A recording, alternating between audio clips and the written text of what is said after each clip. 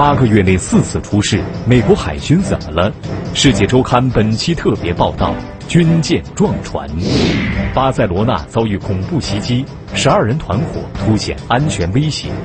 世界周刊本期视线：黑影降临西班牙，穿黑衣、戴面具，反对白人至上，主张以暴易暴，他们到底是谁？世界周刊本期故事关注神秘黑衣人。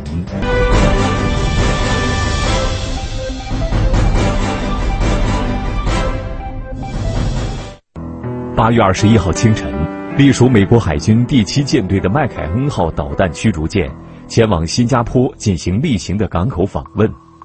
在经过马六甲海峡附近时，和一艘长183米、载有约1.2万吨油料的悬挂利比里亚旗的油轮阿尔尼克号相撞，油轮无人受伤，油料也没泄漏，但麦凯恩号的左舷后方被撞出一个直径约4米的大洞，从洞口涌入的海水将一些睡眠舱和通讯室淹没。受损的麦凯恩号靠着自身动力抵达新加坡樟宜海军基地，舰上官兵5人受伤，10人失踪。观众朋友你好，欢迎您收看本周的世界周刊。一艘军舰和一艘油轮相撞，这听起来多少有点匪夷所思。用导弹驱逐舰无论在装备性能还是人员配备上都远优于一般的船只，因此从理论上讲，无论油轮怎么操作，速度更快更灵活的驱逐舰都能够避免碰撞。也正因为如此，战舰撞船事件引起了不小的关注。约翰麦凯恩号驱逐舰舰长154米，宽20米，满载排水量约9000吨，是美国海军伯克级驱逐舰的第5艘。舰上配备宙斯盾作战系统，包括可发射战斧巡航导弹的垂直发射系统、MK45 舰炮、勃朗宁 M2 重机枪以及 MK32 型鱼雷发射管等。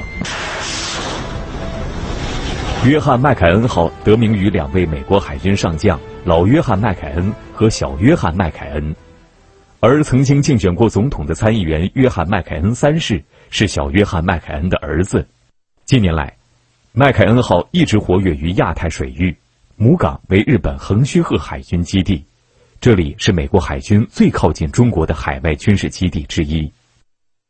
8月10号，麦凯恩号曾擅自进入中国南沙群岛有关岛礁临近海域，进行所谓的自由航行行动，被中国海军护卫舰驱离。自由巡航任务在79年开始所定下来之后，然后82年里根政府把它作为一个正式的军事行动来推行，在一些主张所谓12海里主权海域的这些国家周围来进行航行，来显示自己不承认这个所谓的12海里的这个领海权的这样的一种姿态。麦凯恩号的座右铭是运气只属于勇者，但在马六甲海峡却突然失去了运气。8月21号，刚刚结束工作假期，搭乘空军1号返回华盛顿的特朗普被问及对撞船事件的看法，他回答道：太糟了，太糟了，被网友吐槽为缺乏同情心。想象一下，奥巴马、小布什或者克林顿在面对军舰士兵失踪时，会只说一句太糟糕吗？几小时后，特朗普更正了自己的发言，为我们在麦凯恩号上的海军士兵祈祷，搜索和救援工作正在进行中。8月22号，潜水员在麦凯恩号的船体中找到了部分失踪美军船员的遗骸。The U.S. Navy and Marine Corps divers joined a search today, assessing sealed compartments in damaged parts of the ship. The divers were able to locate some remains in those sealed compartments.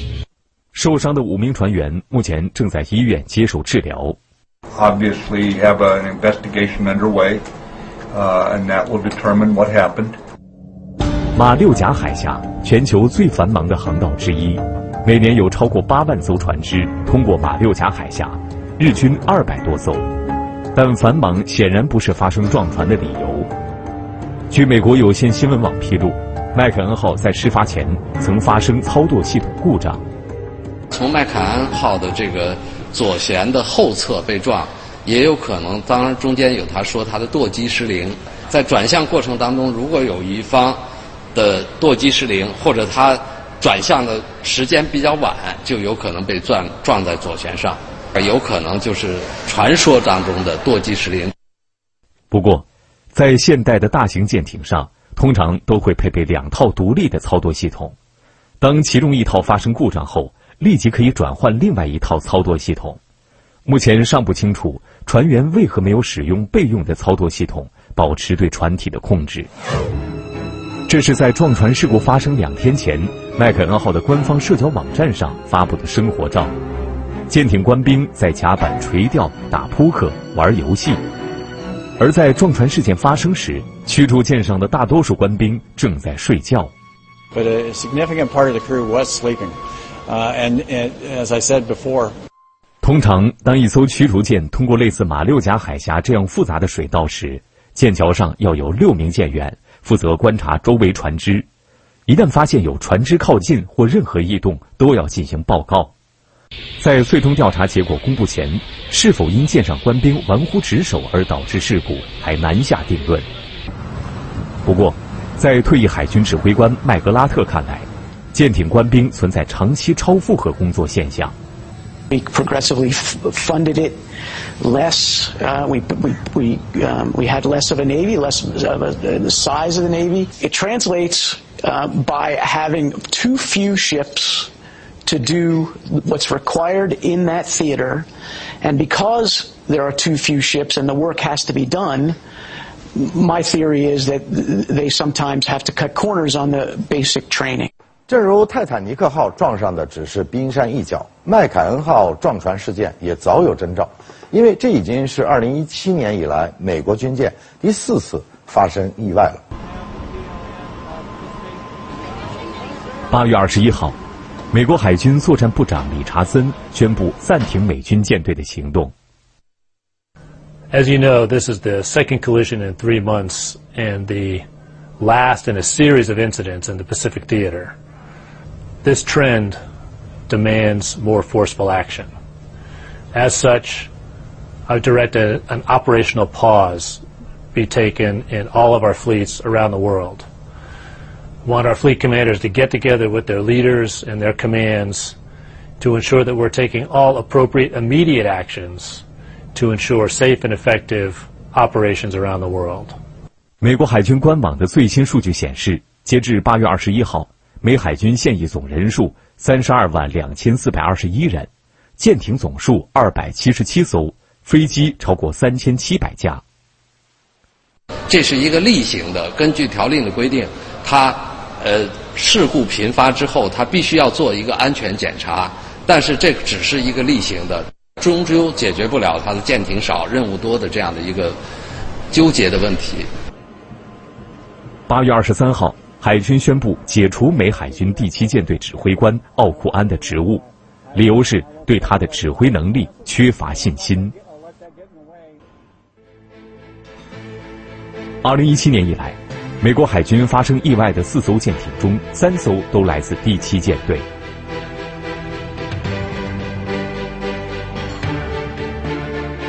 6月17号凌晨，隶属第7舰队的菲茨杰拉德号驱逐舰与一艘菲律宾籍货船在日本横须贺港西南方向100公里处水域相撞，造成7名美军水兵死亡，包括舰长在内3人受伤。8月17号，美国防部认定事故是美舰过失造成，准备撤销舰长和另外2名高级指挥官职务，并处分所有当事官兵。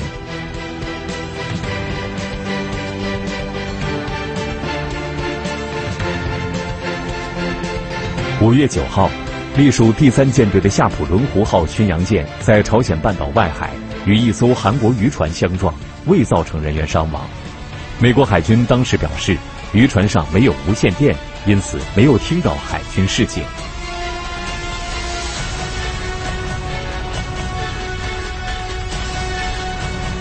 1月31号，第7舰队的主力舰安提坦号巡洋舰在日本横须贺附近海域触礁，造成推进器受损并且漏油，至今没有恢复至勤。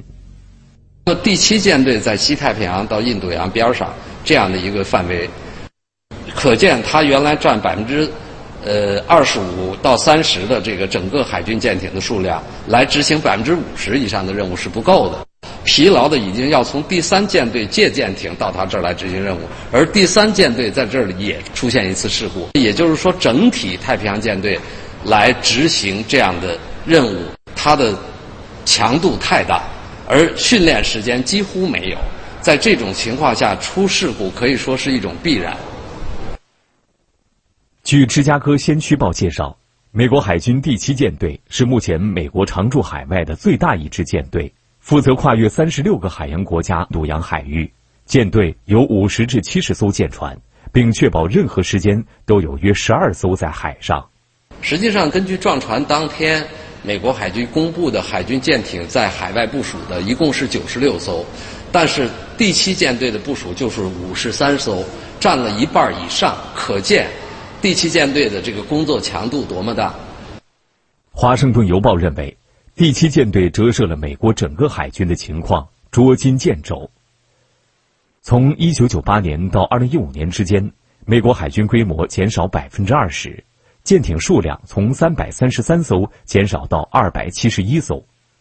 与此同时，海外部署的舰艇数量仍维持在大约100艘。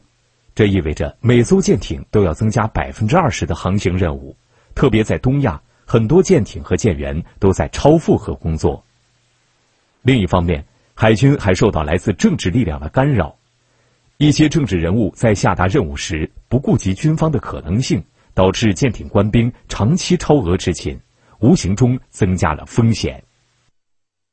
奥巴马重返亚太战略、印亚太战略这样的一个任务的强度非常大。特朗普上来之后，首先废掉了 TPP， 接着就废掉了重返亚太战略，对朝鲜政策的一种软化。在这种情况下，它可能会减少太平洋舰队在整个太平洋的活动的这样的一个任务。据美国国际财经时报报道，麦凯恩号发生撞船事故后，驻扎日本横须贺海军基地的11艘神盾舰已有4艘不能部署。这意味着，在过度扩张下，美国针对东亚的导弹防御网将出现缺口。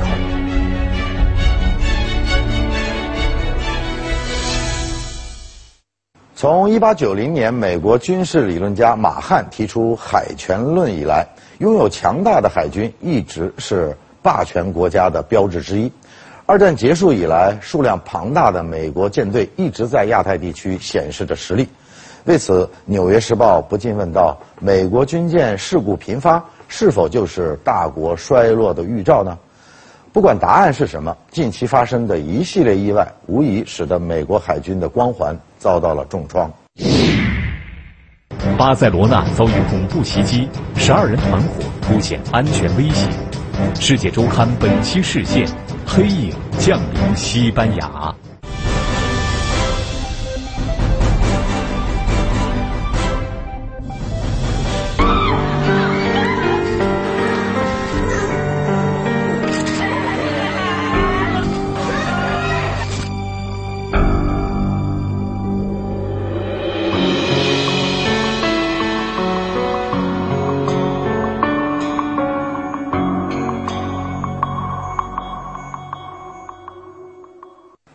上周四，也就是8月17号，西班牙第2大城市巴塞罗那发生了连环恐袭事件，造成至少15人死亡。本周，随着调查深入，由12名来自西班牙小镇的摩洛哥裔青少年组成的恐怖团伙被逐步的曝光。和之前瑞典、英国、芬兰等国陆续发生的恐袭不同，这次西班牙恐袭不再是一起独狼事件。恐袭的背后，中东极端组织伊斯兰国的黑影正变得越来越清晰。本期视线，我们就来揭开巴塞罗那恐袭的种种内幕。8月17号，西班牙第2大城市巴塞罗那，下午5点，位于巴塞罗那市中心的兰布拉斯步行街商贩云集，游客众多。突然，一辆厢式货车高速进入街道，冲向人群，以时速80公里之字形撞人前行，大约500米后才停下。有目击者看见，在四散奔逃的人群和阵阵尖叫声中，一个身高大约1.65米、穿着白色 T 恤的男子爬出货车，沿街逃走。袭击现场至少13人死亡，超过100人受伤，伤亡人员涉及34个国家的游客，其中包括中国游客。Really young kids that have been killed, and when they're on the ground and bodies are mangled and motionless, and hearing a mother scream when they've just witnessed their child be killed like that, it's just something you never forget. 几小时后，在巴塞罗那以南112公里的海滨小镇坎布里尔斯，当地警方当场击毙了5名嫌犯，阻止了第2起厢式货车袭击事件。但巴塞罗那的撞人司机尤尼斯·阿布雅各布在制造袭击后逃脱。尤尼斯在逃期间，西班牙警方至少接到2起举报，声称看到疑似尤尼斯的男子。La gente que lo ha visto le extrañó que fuera con ropa un poco más de invierno, con manga larga, y sospechó un poco que no era muy normal. Y entonces es cuando alertó a los Mossos de Escuadra, porque se fijó bien en la cara y lo reconoció a través de las fotos que había difundido los Mossos de Escuadra, a través de la televisión y a través de diarios. Entonces estaba segura de que era él. Entonces cuando llamó a los Mossos de Escuadra, no sé si los de San Saturnino de Vilafranca, eso no lo sé. 根据线索，警方锁定了巴塞罗那以西圣萨杜尔尼德诺亚镇，整个加泰罗尼亚地区的警力被集中调派到这座小镇。多架直升机盘旋空中参与搜捕，最终2名警察在一个葡萄园里发现了尤尼斯。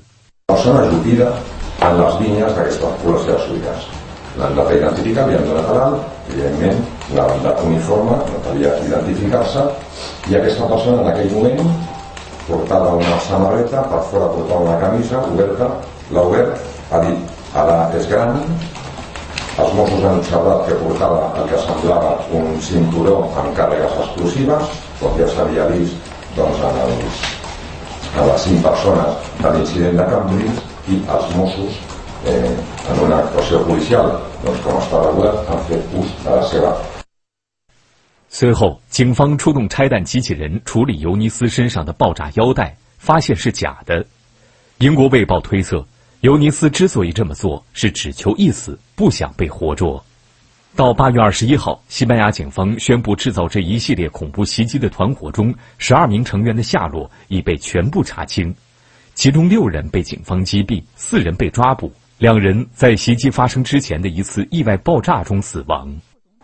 2004年，西班牙首都马德里遭遇了史上最大规模恐怖袭击之后，西班牙痛定思痛，反恐能力得到了加强。2015年以来，欧洲国家频频遭遇恐怖袭击，西班牙则一直相对平静。但这次袭击背后多达12人的团伙，让不少专家推断这是一个有后台的组织，而且这个后台不简单。位于西班牙与法国边境附近，被比利牛斯山脉群山掩映的里波尔镇安静祥和。原本这里最著名的是一座建于9世纪的古老修道院，但这2周大量媒体突然涌入这个小镇。这次恐袭事件的12名成员中有7人来自这个小镇。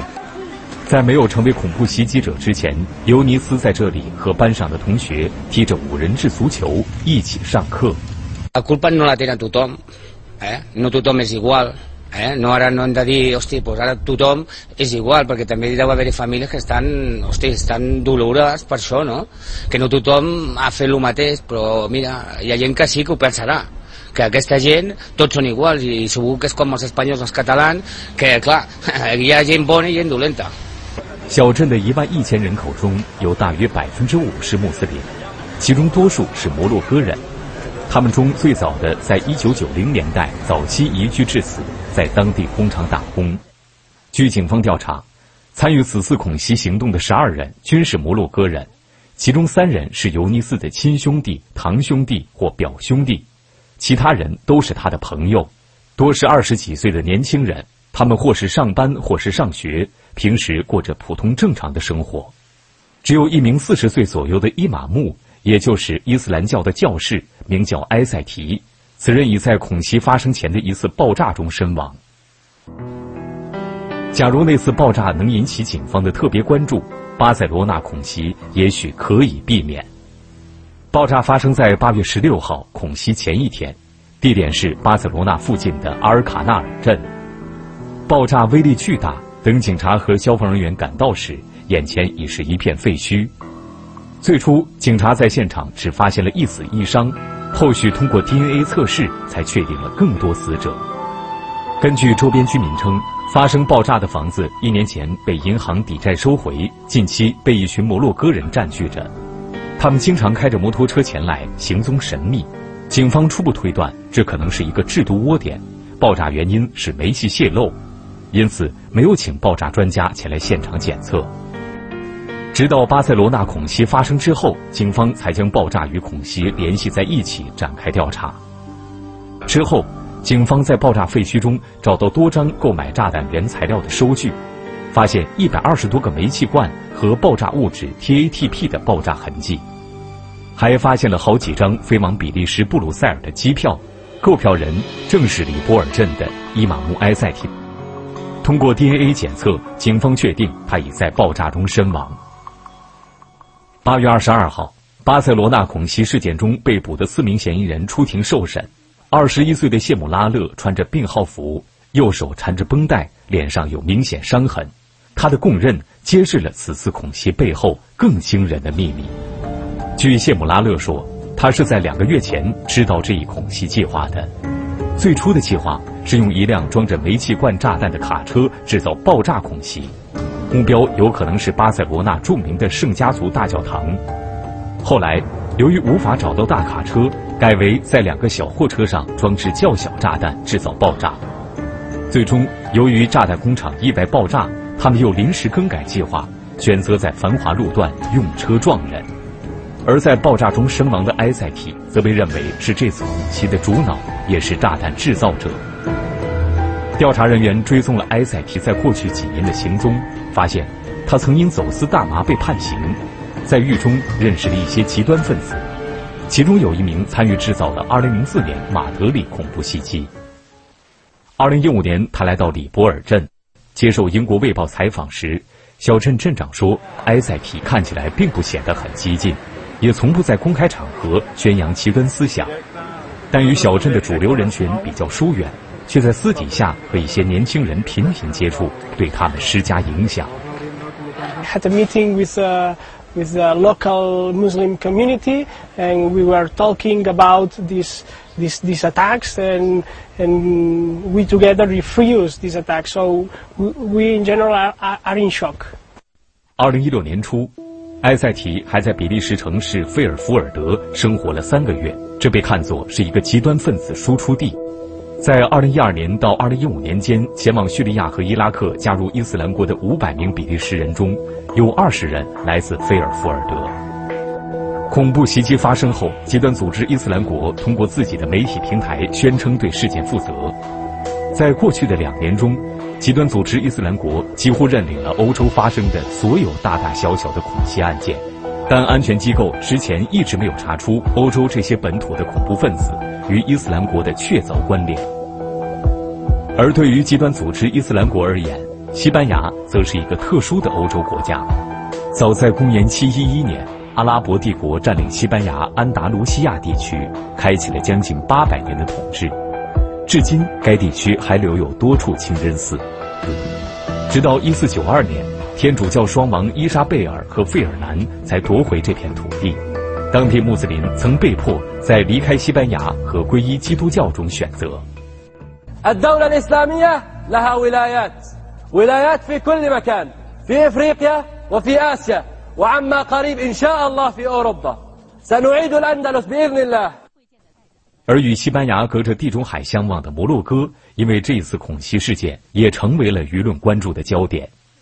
在西班牙国内，摩洛哥裔早已是一个重要群体。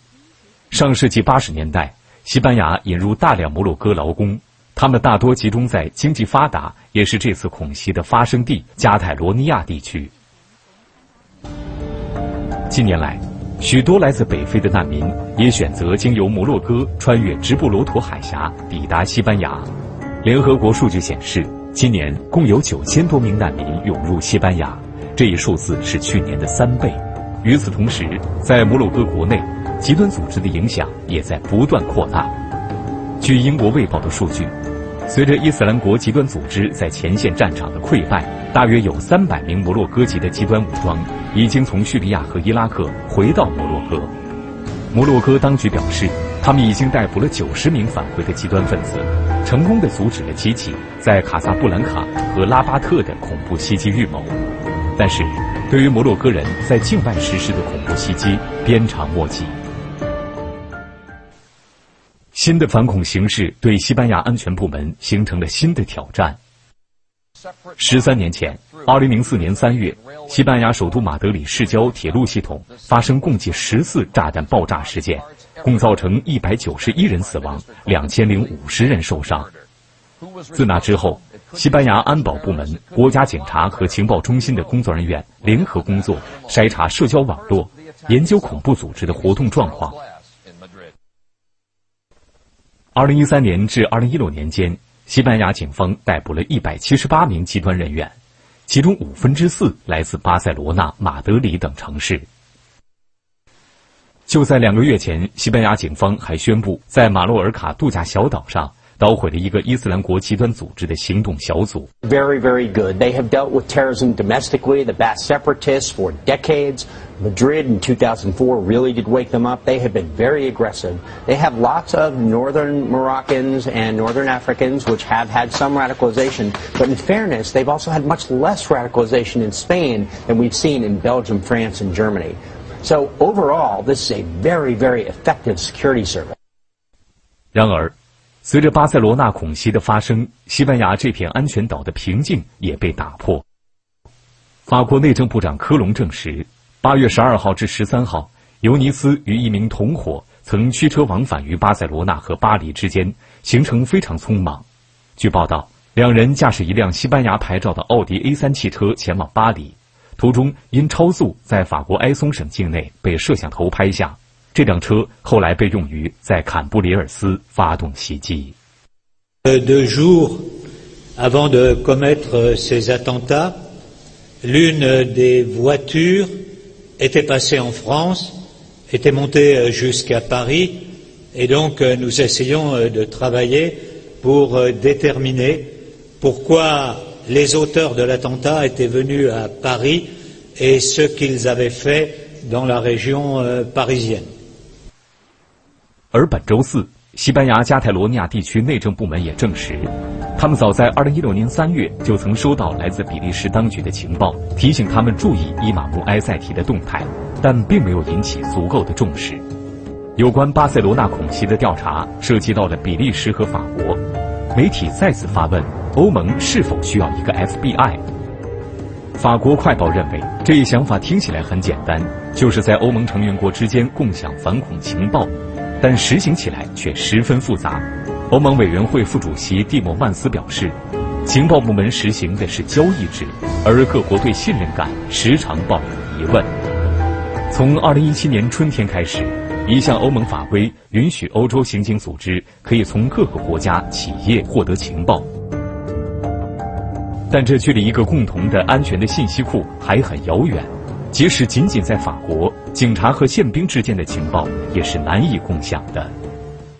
巴黎、布鲁塞尔、伦敦、柏林、斯德哥尔摩、巴塞罗那，放眼欧洲，能够幸免于恐袭影响的大都市已经所剩不多。就在本周，在接到西班牙警方恐袭预警后，荷兰鹿特丹又取消了一场原定在23号举行的摇滚音乐会，并且逮捕了几名恐怖嫌疑人。黑色阴影还在继续扩大。更有效的情报共享、更全面的反恐协作，这些都是欧洲国家需要做的。但是要真正消除这片阴影，还需要从根本上改变极端思想滋生蔓延的社会土壤。穿黑衣、戴面具，反对白人至上，主张以暴易暴，他们到底是谁？世界周刊本期故事关注神秘黑衣人。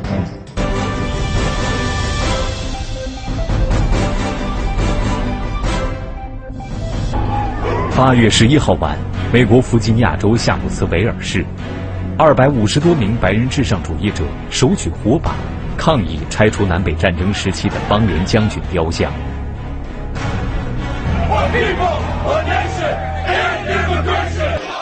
8月12号上午，游行队伍再次集结，他们与反对者的冲突由口诀相争升级为暴力斗殴。